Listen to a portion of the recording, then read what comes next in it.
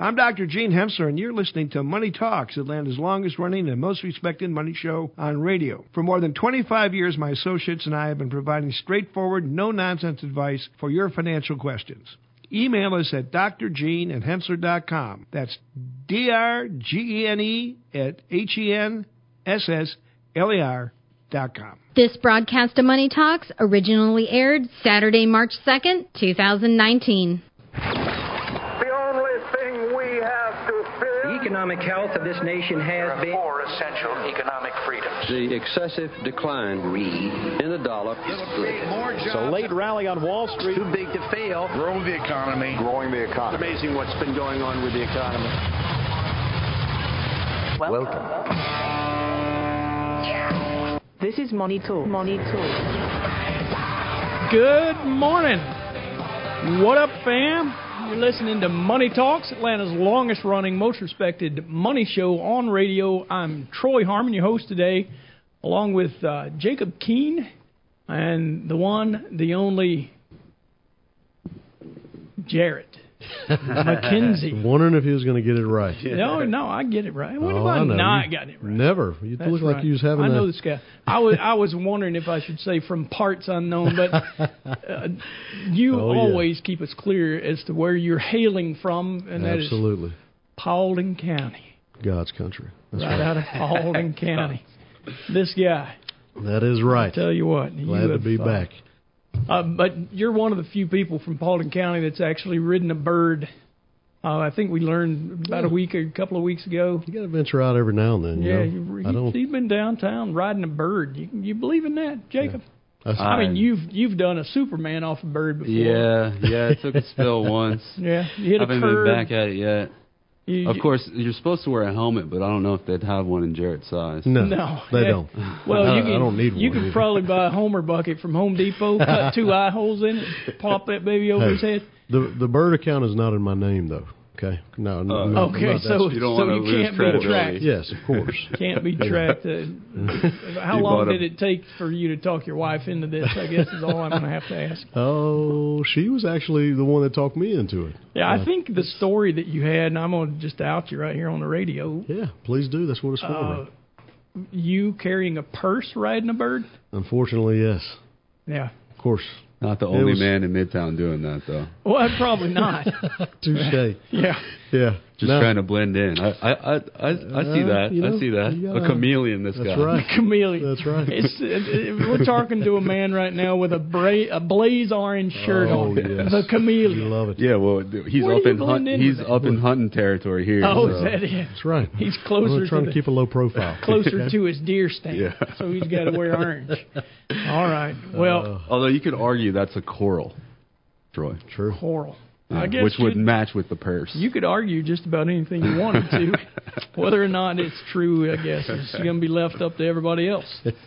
All right, so this show is about finance, not so much about Jarrett, but, Jarrett's a fun topic, no matter who you are.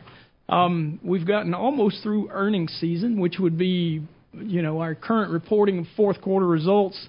477 of the 500 S&P 500 companies have reported earnings growth 12.03%. That's a pretty solid number. Much of that from energy at 93.05. Wow. Yeah, and a nice surprise from the estimates too. If you look, basically we're pacing at 3.5% over what the estimates were. Yeah. And kind of inside of that, it's like the earnings season has been great, but a little of what we've been seeing through this season is a little bit of coming down on the guidance. Oh, absolutely. That's one of the main themes. You hear the analysts talking about it. A lot of companies are saying, it looks like a slowdown. Yeah. So you'll have a company that beats on earnings and the stock's down, and it's like, what's going on? Well, you look at the call. It's always guidance. They move their guidance down. Right. But, you can still see the guidance wasn't sufficient to like you said, we got an earnings surprise of 3.5%, meaning that analysts expected it to be less than we saw, as far as on the growth side. So 8.5%, 9%, and we're at 12%. Right. Yeah, it's good stuff. And performance so far this year, I mean, we've gone up in a straight line. We've had another positive week. I mean, if you listen to me every week at the end of the show as we sign off, we always say market up or down. I always tell you I'm a broken record. The market's going to be up. It doesn't always pan out that way, but we know from history, and this is the reason I do it, by the way, I'm cheating. Statistics tell us that the market's more likely to be up in a normal week than down. Yeah. So, and there's kind of two different stories depending on how far you look back here.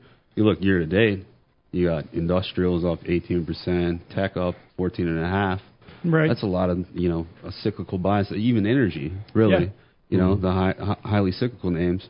Whereas you look at year over year, we've got utilities leading up 20% and real estate right behind it. So it's kind of like the rate sensitives, the bond-like sectors. Like you said, year to date, S&P up over 11%, 11.6 as we speak.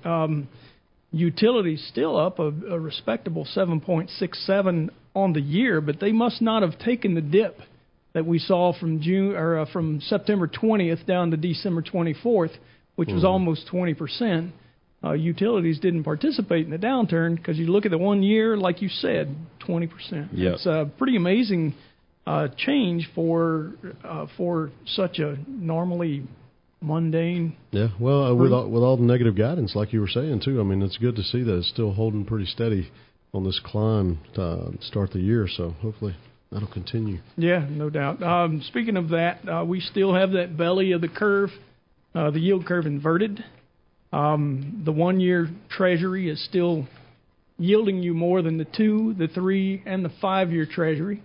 Middle of the week, we had the 1 and the 7 on parity, meaning they were yielding the same amount. So in the last few days of the week, we saw that change a bit with the 7 year catching a bit of a bounce in yield, meaning it sold off a bit. The price is inverse to its yield. Right, and part of the reason that we track this is because it is typically a recession indicator. When you get yield curve inversions, most of the time we'll track like a 2 year and a 10 year. Right. A 10 minus a 2 year, if that gets inverted, that's been a reliable signal all along. That right. It's 100% of the time, right? Yeah, it's happened every time. But we were bouncing around the idea this week, Troy, and that we looked back in basically the past few recessions, the past handful of recessions. Since the early 70s. Yeah, when we see that yield curve inversion, what we've seen is that inversion has been less each time. So if you go back to 2008, or really before 2008, leading into that recession, all we got was a 16 basis point inversion. Right. So, and that started in about 2006. Yeah. There's a lead time to this. Right. There's a lead time to this, but as we're seeing now, inversions in the belly of the curve, the question is that going to be a reliable signal this time around when we've already seen that trend? And one of the ways that I kind of like to think about is what percentage of the curve is inverted. And I think right now we're talking about 25-30% of the curve is inverted, which is all historically pretty high. To each other. Mm-hmm. Yeah. So I guess the takeaway in that is, let's not ignore the fact that we haven't got, the true signal of a 10 minus 2. But, I mean, the yield curve's telling us, risk of recession has risen in the past year, let's say. Right. And just to clarify, the 10 minus 2 we're talking about is when the 10-year is yielding less than the 2-year. And it does all kind of things. Probably one of the main pieces is it discourages banks from making loans. Yeah, because why would you lend out longer when you're getting compensated less? Right.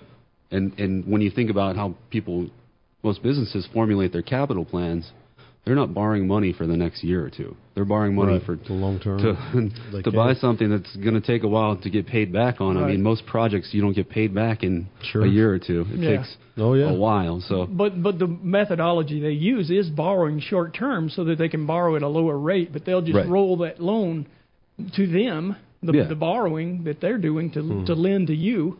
They roll it a lot of times before the 30-year mortgage comes to because they're charging more to you than it's the concept of net interest margin if you ever look at banks.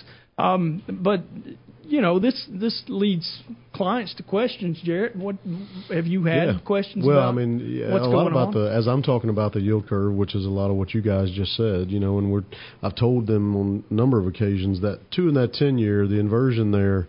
That's what I've seen you guys and heard you guys, in the past talking about 100% of the time that's happened in this country, we have seen a recession within, 18 Usually it's within months? 18, yeah. So if that's the case and it's not inverted yet, but obviously we're getting close given the current levels, is it possible to have a recession without that inversion? Because as you guys said, it's getting smaller every time, right? Well, a lot of that is because we've seen interest rates decline. Think about what interest rates were in the 70s when we saw the inversion. The level of the inversion was about 2.5%. Mm-hmm.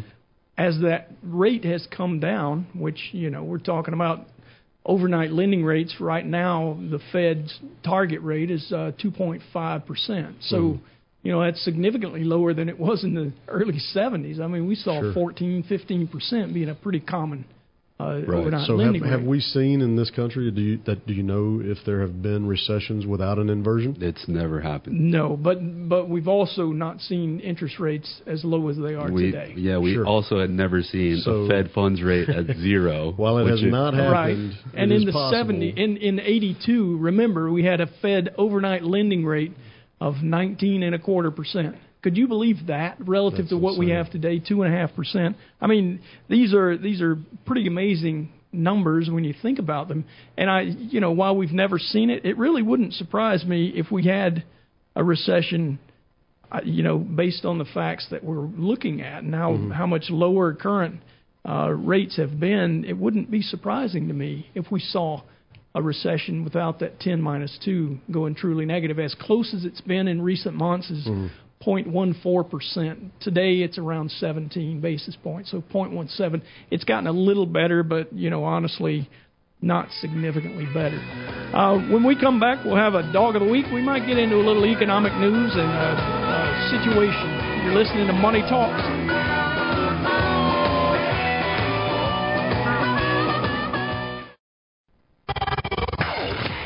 Time for the Dog of the Week. Dog of the Week this week is more like Chicken of the Week. This story... You know how passionate I am about chicken. Chickens, yeah, the chicken cycle we talk about all the time. I don't know if this is a chicken riding a motorcycle, bicycle, whatever it is, but Jacob has a thing we'll have to do another show on that entirely. It would take at least a show to get through the chicken cycle. I don't can't know wrap if my we've head ever around had it. a chicken of the week. I don't think so either, but this one is actually based in technology. This comes out of a NPR newscast online. But basically, it's saying that there's a company in China, Chinese insurance company, Zhong'an Online. They've outfitted more than 100,000 chickens with a tracker. So this comes from just a way that, and they would include this information basically on the packaging of the chicken that you intend to eat. It would tell you how many steps the chicken has taken, whether it's free range, what it might have eaten, where it's from originally, whether it, if it were a pen raised chicken. Now, if you really want to know all that much about a chicken, I wonder. I mean, I'm sure that PETA is still not going to say this is a good thing, right? They're still killing the chicken. There'd be a lot of people that would eat that up, though. Yeah, literally. You got to think. Eat it up. Technology on your chicken. They got that out in Paulding County. They will. Yeah. Speaking of steps, you got to think you'd want the chicken with the least amount of steps. Was raised by a beach, so very low stress. Laid in the sun a lot. Yeah, laid in the sun. It was already cooking the whole time. Yeah. Well, let me drop this little tidbit on you. See what you think of this. They are working on technology for facial recognition of chickens. Of chickens. Now, I have seen a lot of chickens. In fact, I used to live out there in Paulding County myself. Villa Rica. Good man. South Paulding County. Man. And I always made it a point to have me some yard chickens. And I had to make it a point because there's lots of hawks out there. Mm-hmm. And I think there's an owl or two that might have fattened themselves on the chickens that I bought. I always bought game chickens so they'd survive a little bit better. They got a little more grit to them. But I can tell you, I've looked at a lot of chickens. I've never had them slow down long enough to look me in the eye too long. But facial recognition on a chicken, really? I just don't know why that'd be necessary. I mean, I hate to say, that every chicken looks about the same to me, but Is there some benefit that we're not thinking about? Well, it's making sure that the chicken that is in the box that you're getting all the details on wasn't cheated. Like it would take into account that the chicken that you're being reported on is the real chicken that we're dealing with. Now, I don't think they ship them head on. That's not their intent. But they would marry the technology to facial recognition to make sure not only does this chicken have a GPS tracker on its leg, which is what the technology would do initially, was what they're doing now. They're saying by next year they'll have this at 2,500 farms in China, where they're tracking all the details of your chicken. But so you get like a picture and a bio and like astrological maybe sign. Yeah, I don't know if it's like speed chicken dating. Well, I don't know if they're dating at this point. I mean. The only date they've got is dinner at your house. But well, in all seriousness, though, I think people probably want to see a lot of steps. Instead of the free range, that's a big thing. Seems like it makes instead of Tinder, tougher the more they walk. Instead of Tinder, it'd be Clucker. Clucker. I mean, yeah. Now you know what? A couple of weeks ago, my dog of the week was Tutter. Tinder for cows. I'm and it was farmers that were trying to find a good match for their farm, and it had all the details you're talking about. So this is turning more and more agriculture as I go. And they wonder why we've fallen since the industrial age. Technology is actually being implemented in unnecessary all ways, manners of ways. Well, I mean agriculture, but I mean. Wasn't it your opinion that this chicken thing is going to be eaten up, and I'm using air quotes that don't match well on the radio, but the reality is... By green conscious consumers, yes. But if that happened in the U.S., would you really want to know where your chicken came from? Oh, I don't care. I don't want to know. I don't either. I would pay more to not know. If there's a vastly different price, then okay, maybe, Well... this kind of chicken is probably going to bring a bit of a premium. What do you think? Maybe that's what it is. Yeah, there's a lot of folks, if they want to verify that they're chicken, the headline on the story takes it even a step further. Here we go. The chicken is local, but was it happy? Oh, man. Was it happy? Now, I mean, we're going to have to psychoanalyze that chicken. That's what the facial recognition's for. I mean, is the beak frowning or is it smiling? I think they're pretty rigid. I mean, every chicken I've seen looks like the same chicken from 5 minutes ago. This is just going too far. I believe so. But all right. Anyway, hey, let's. Speaking of chickens and chicken houses, we got new residential construction. That's residential, not agricultural. But we did. People houses. There we go. From chicken houses to people houses. A little bit of a disappointing report there. Yeah, we've seen a good bit of weakness in the housing market lately, the last few months. That's down 10.9 from December of 2017, so a full year ago. Down 11 from the month prior. So a lot of weakness recently. But then if you look at house prices overall, I mean, we've seen a slowdown in housing starts and construction. But the price look at house prices. They've held steady. I mean, we're at 4.2% year over year in December. That's a little down from the 4.6 in November, but hanging in there. And I think consumers are... Go ahead, Troy. I think the mortgage rate's probably a lot to do with that. Well, you see, we've seen a rebound in mortgage applications recently. Yep. So maybe it's going to take a bit for it to feed through, but we'll see. That mortgage application is a weekly report, and it increased 5.3% in the week. The purchases index ticked up 6.1. Refinancing was up as well at 4.6. It's still amazing to me that people are refinancing at 4.3%, as low as they got. We were down in the 3% for a long, long time. But people's situations change. Maybe their credit score improved. Coming off a variable rate or something. I know those are starting to cause a little bit of trouble for some. Yeah, so trying to get out of it, and still, I think it's still reasonable to lock it in at these rates for as long as you possibly can. That 4.3 still looks cheap to me. Oh yeah. And it certainly will in 5 or 10 years, I guarantee you. Right. Other than that, big news. Yep. GDP came out this week. Big surprise to the upside. Yeah, 2.6. 2.6. That's after 3.4 in the third quarter. Right. Which I think is the fastest rate since 2005 for consecutive quarters. Survey of economists expected 1.7%. Yep. So it beat the socks off of that. But it's, that 1.7 came down really quick right before they reported, because I looked at it, earlier in this week, and it was around the 2.4, 2.5 that we came in at. So it's, I don't know what economists decided that they were seeing. And this is the first report for our fourth quarter. There was a bit of a lag anyway. It should have been reported in the end of January, but we had the government shutdown actually delayed the report by a month, basically. That's happened with a lot of different. And the one other thing I wanted to hit on, Troy, because we mentioned the yield curve before, but one of the other main indicators we look at is jobless claims, unemployment rate. If you see an uptick in unemployment, that's typically a pretty strong sign that something's changing in the economy. Sure. And what we saw is a pretty steady rise in jobless claims the past few months, but that's come off a little bit, which is, encouraging. Yeah. Overall. Right. If you see it move back in the other direction, we still... Moving averages started to move back down in the past few weeks, which is... Yeah, these jobless claims give us and it's a weekly thing, but it gives us an indicator as to where we would see employment situation move. So it's still increasing, just not at a higher rate? No. Or is it actually moving backwards? The moving average has moved contracted down. a little bit over the last week. So we went from like 1.65 on continuing claims to we're at about 1.75 now, but we're coming off that 1.75 level, if that makes sense. Mm-hmm. Yeah, so it's a bit of an improvement, but again, there's often a good bit of noise in these indicators because it's a weekly thing. Yeah. You get so many reports, and you kind of got to back up and take the 4-week moving average. The 4 and the 12, Well, but combining those results with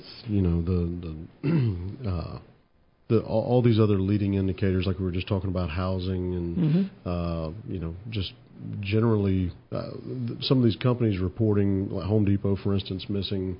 All and this guiding together, lower. Right? Exactly. I mean, is that you combine it? Yeah, one of them might not look so bad. The GDP, for instance, that was a lot higher than we expected it. So does earnings decent still? Yeah, exactly. So I just wonder what might we see from what's happening when you got 4, 5, 6 indicators all kind of pointing one direction. Well, there's 1 or 2 that are maybe not yet, but... Part of this might be reactions to Fed talk. I mean, you would expect that that's going to be a little slower to get cooked into the pie, but their conversations they're having is, they're going to be patient from here on out. Right. What we had talked about being quantitative tightening, they're already saying could be the first step where they just stop that plan altogether. Basically, they've been buying... or allowing, they're not buying back bonds that they bought for quantitative easing. In fact, they were letting them roll off. We got to $4.4 trillion in assets on the FOMC Treasury, but the Fed balance sheet, and we're back down to around $4 trillion. Huge change, right? But anyway, it is an improvement. You're listening to Money Talks. We'll be right back.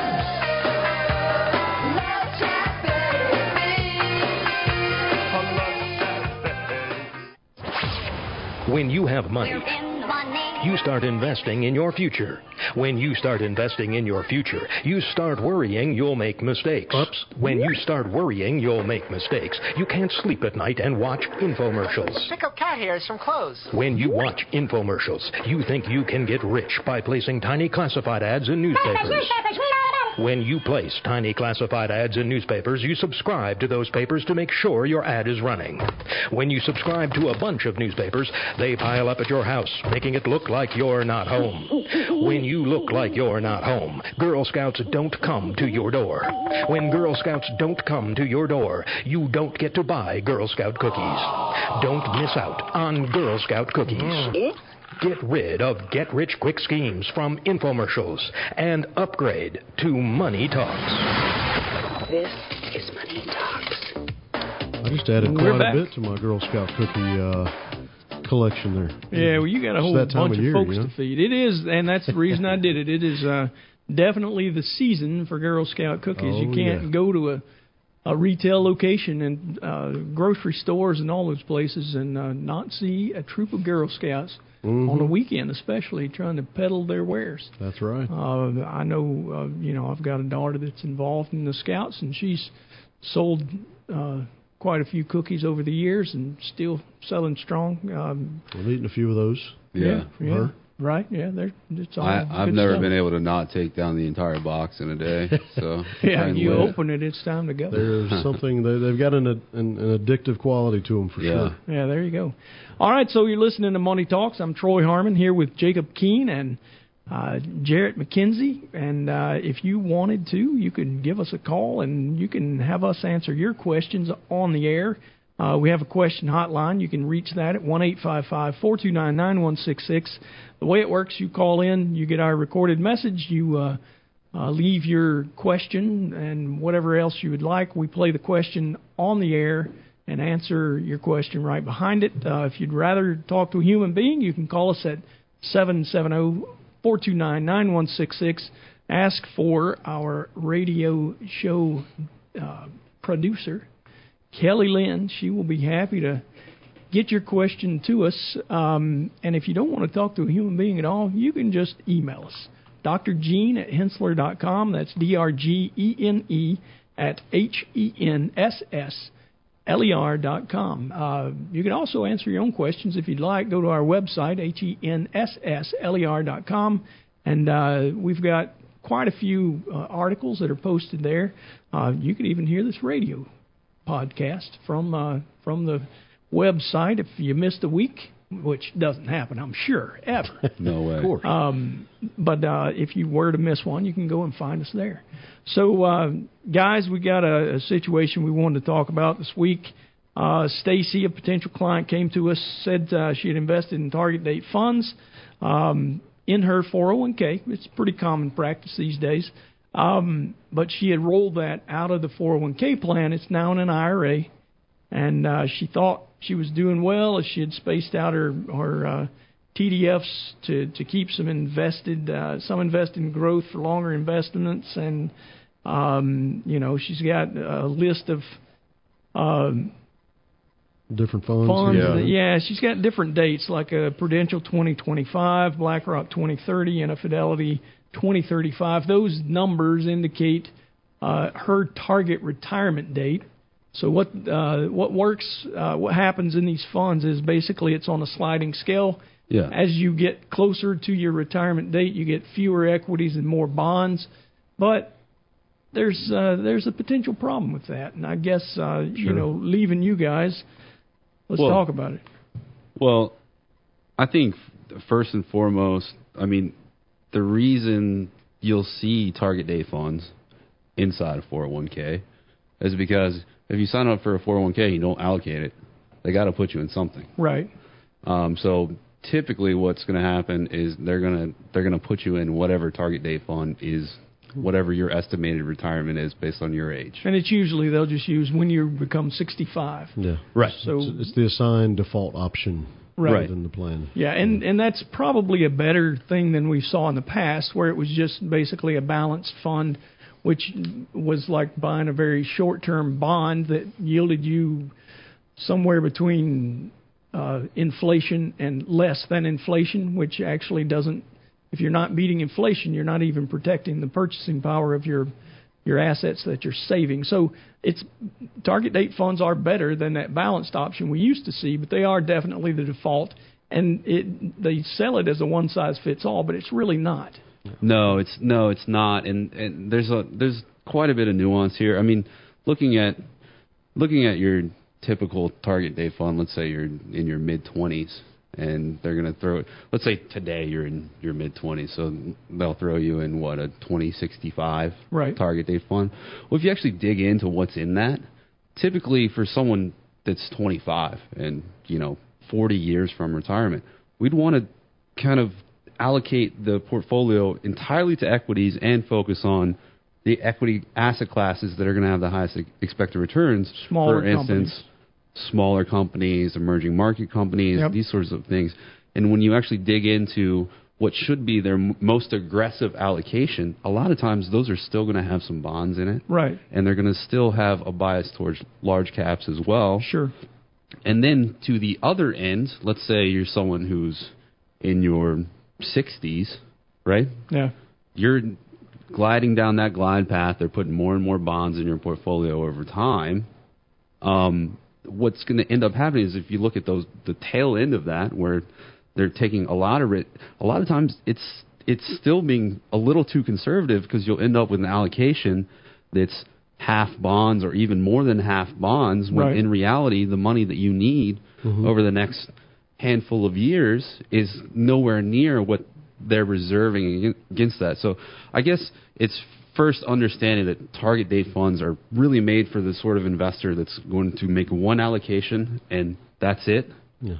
You want to allocate your 401k and never look at it again, essentially, which I wouldn't advise for the average investor. Right. In this situation, where you're owning multiple different target date funds, that really doesn't make sense to own a 25, a 30, and a 35. It's even if you are creating undecided, a very confusing blend. Yeah, but you know what? A lot of folks take the fact that these are part of what is being offered through the company 401k. They feel like they're getting diversification by buying multiples. And this is one of those cases where you're really not. Need to do, The diversified portfolio is already put forth for you in the 2035, say. Right. You know, so, and if you were to look at target date funds or compare, the parent companies, whatever their offering is, one of the things that we look at, Troy, is you're looking across, multiple different target dates. You want to determine which one's the best, right? Right. You're looking at risk-adjusted returns in that instance. And right. Then how do you compare a 2035 with a 2040 or one company's target date fund with the other? Well, you're not just going to look for the one with the highest performance, because that might be the one that's got more equities than the other one. You want to look at how they stack up risk-adjusted. But, Jarrett, I want to get back to what I said initially, in that when we're talking about being a good ways from retirement, I mean, we have a philosophy here that... Sure. Well, and I think, the point you were making a minute ago about, someone at 60 and maybe 5 years out from retirement, maybe they've got a 2025 fund here like Stacy does. In her case, this was a 41% allocated to bonds. That's great. I mean, 41% for somebody at 60, maybe that's appropriate. But maybe it's not based on her liquidity needs. How do we know that that is going to be an appropriate or sufficient amount of coverage for her liquidity needs, which really feeds into our investment philosophy here at Hensler, which, of course, many of you have probably heard us say or use the term 10-year rule before. And really what that is we would rather see your allocation reflective of the liquidity needs that you have. So instead of this being or your allocation being reflective of when you anticipate retirement actually happening, if you're that close to retirement, it's really more about, okay, you're going to start needing some money from the portfolio soon, and we want to cover up to 10 years potentially of that liquidity so that you don't have to worry about equities and what the stock market's doing to get the money that you need to live off of. And so, you know what, you might run a plan for Stacy here, and it looks like she needs 40% in bonds and 60% in equities based on the 10-year rule, but maybe it shows that she needs 50-50, or maybe that ratio's flipped and it's 60% bonds. Yeah, it could be more or less. Exactly. Could be more or less. Really, the target date funds are great for that less active investor that is not going to pay attention to things at all.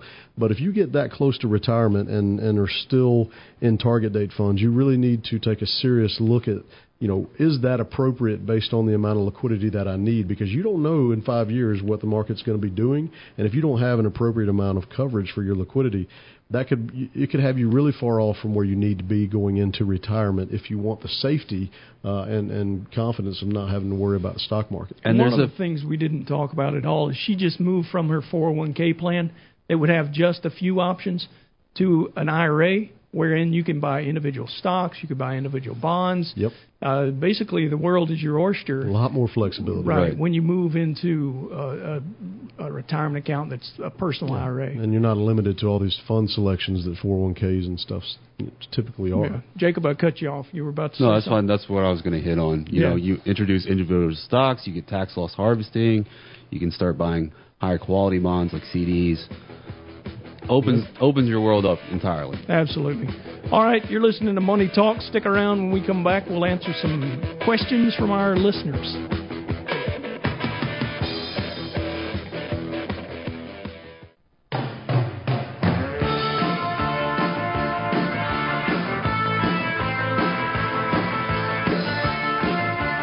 We're back. You're listening to Money Talks. I'm Troy Harmon here with Jacob Keene and Jarrett McKenzie. I've just been told that I'm not as woke as I thought I was.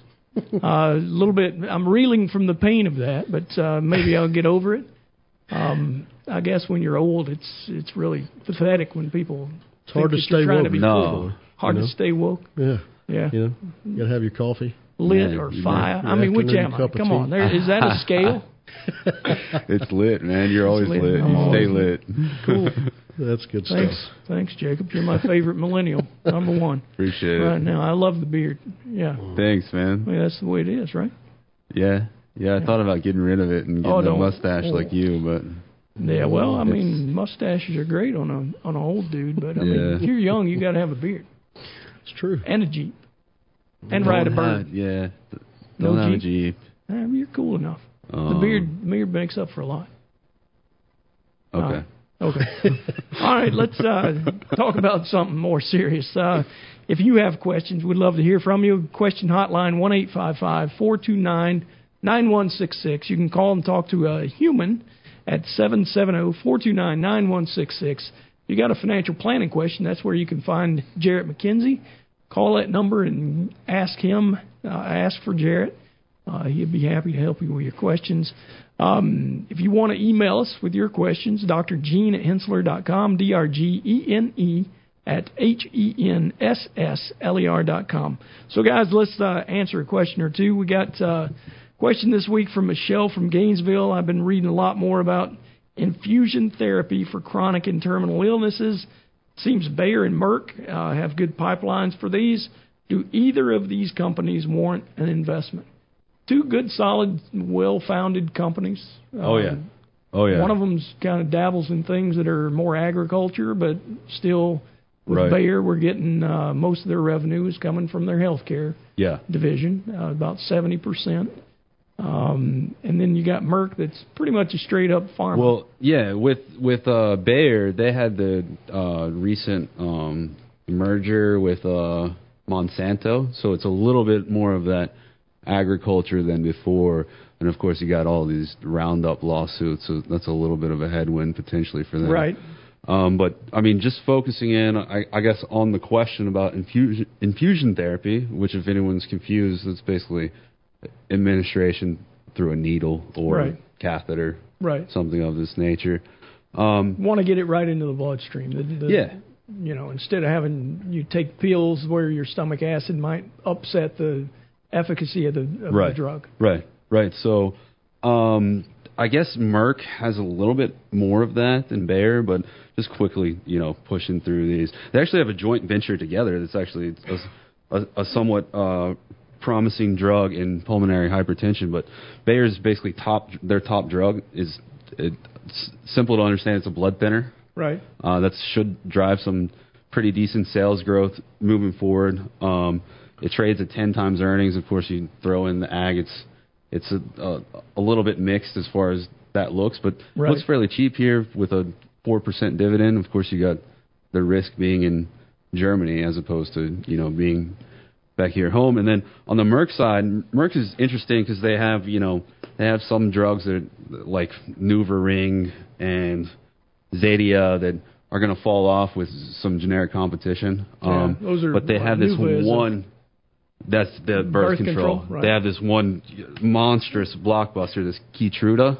It's being used in oncology, and that's where the infusion therapy would come in, and that's expected to ramp to $15 billion in sales by 2021. The only thing that kind of gives me a reservation beyond the valuation here with Merck is you look at the number of drugs that they have, it's like 100. Merck's strategy has always been to spread their R&D around. Shotgun approach. Yeah, put it in everything. What they've done is with this Keytruda, in an effort to try and get more indications for it, they've blown more than half of their R&D budget just on Keytruda alone. So they've put all their eggs in this basket, hoping that they get FDA approvals for more indications. And for me, that brings their risk up higher. I mean, the expectation for growth is a good bit higher than Bayer, but I don't think it justifies the stock being basically twice as expensive on a price to earnings basis. You're talking about 20 times earnings and a dividend yield. I think it's what 2.5-ish. 2.7. 2.7. Yeah. So maybe dip your toe in Merck. I mean in Bayer. Right. Yeah. I think if you look at the two, returns are much stronger. The profitability is much stronger in Merck. And like you said, expectations. There's more debt in Bayer. A lot of the things, the fundamentals do point to strength, but I think when it comes to valuation, you look at the PEG, which is the forward PE divided by the growth expectations. It's 108 for Bayer. It's 198, like you said, twice as expensive. Yeah. For Merck. So the valuation definitely leans toward Bayer, but you got better profitability and potential growth in Merck, so probably a little more risky investments. Yeah, neither's a slam dunk, but if you're going to pick one, all right. Bayer. So we got another question here from Howard and Ann. We're in our early 30s. Just purchased our first house. Previously, we lived in a condo owned by Howard's father. Gave it to him as a rent to own after they were married. Saved nearly everything they could. Put 20% down for the home. For the past 5 years, they've basically subscribed to the Dave Ramsey budgeting method. Accrue no debt. Monthly cash allowances for discretionary purchases, etc. Some of that I can agree with. When it comes to mortgages, we have a little bit of a different opinion. So the basic question is, we're going into this house thinking we'll pay it off as soon as possible so that we can live debt-free. However, Howard's father thinks this is crazy. Jared, we're torn. Any guidance? Jared, you going to jump on this one before I do? Yeah, there's plenty to say about this. We could do a whole show on this. But ultimately, I think it comes down to the fact that, probably the reason Howard's father is saying that is because, number one, home or mortgage debt is not necessarily bad debt. Right. It's also debt that can be borrowed at fairly cheaply rates right now. And so it's not something I think that should be considered a bad thing. If you have mortgage debt at these rates, then that probably means you're able to keep your liquidity, which a lot of people lose sight of. I mean, paying off the home is great. You don't have that mortgage payment, but you also don't have the cash that you'll need to one day live off of. And while you are still working and have a paycheck, that can be a very meaningful thing. But most people that are subscribing to this method and are focused on paying down the debt, which is a good thing. That's not a bad thing, even if it's good debt. Especially if it's credit card debt. You want to get rid of that depends on the rate. That's the bad debt you do want to get rid of. Depends on the rate. Yes, exactly. Because the cost of capital right now, borrowing from a bank is very cheap. Still, even at as rates have come up a little bit. 4.34% is the 30-year mortgage rate today. And what have equities done? Historically, 10 to 12, 10.5 since the 1920s. So if you can borrow it 4, pay it off on the normal schedule, you're making 3 times. Right. So think about it this way: the math works, right? That math you were just saying, but you've also got liquidity. People that you're usually talking about this with have never been at the point in their lives where they don't have a paycheck, other than maybe Social Security, right? So you put yourself in that place where all of a sudden, not only do you not have a paycheck, you're having to live off of this account that you've always saved to and have watched go up because you've been saving, you've been investing, hopefully prudently, and you are seeing increases. Put yourself in that place where now I don't have an income and I've got to start spending down this account that I've been so adamant about not touching. And it messes with people's minds. I see it all the time when they transition into retirement, and this is one of the first things that they want to do. You retire $1 or $2 million. I want to pay the house off. That's a retirement goal. You can do that. Not a bad idea, but it's probably not the best idea because you're going to be locking up the same income, the same capital that you'll need to live off of. And guess what? It's not going to be a very good feeling or place to be when you got, let's say $500,000 or $1 million in real estate, and you can't pay the light bill because you don't have any money to spend. Well, what are you going to do, sell off one of the bedrooms? Yeah, exactly. Pull the chainsaw out? Here's the thing. You got 2 options. Sell it. Probably don't want to do that. Right. Or refinance it. And you're not going to know what the interest rates environment looking like that far down the road. And let's face it, if you've saved money and you continue to pay off your mortgage on the amortization schedule that was subscribed to you initially, you still have that asset that if things did get tough, you could pay it. Yeah. You could pay it off. Right. You got the money now. Yeah, absolutely. Well, this is the end of our show where I ask every time, market up or down. Jarrett, you first. Got to be up after the start of this week. Jacob. It's been going up, more up. Up for me. You've been listening to Money Talks. Thank you for listening. We'll see you next week.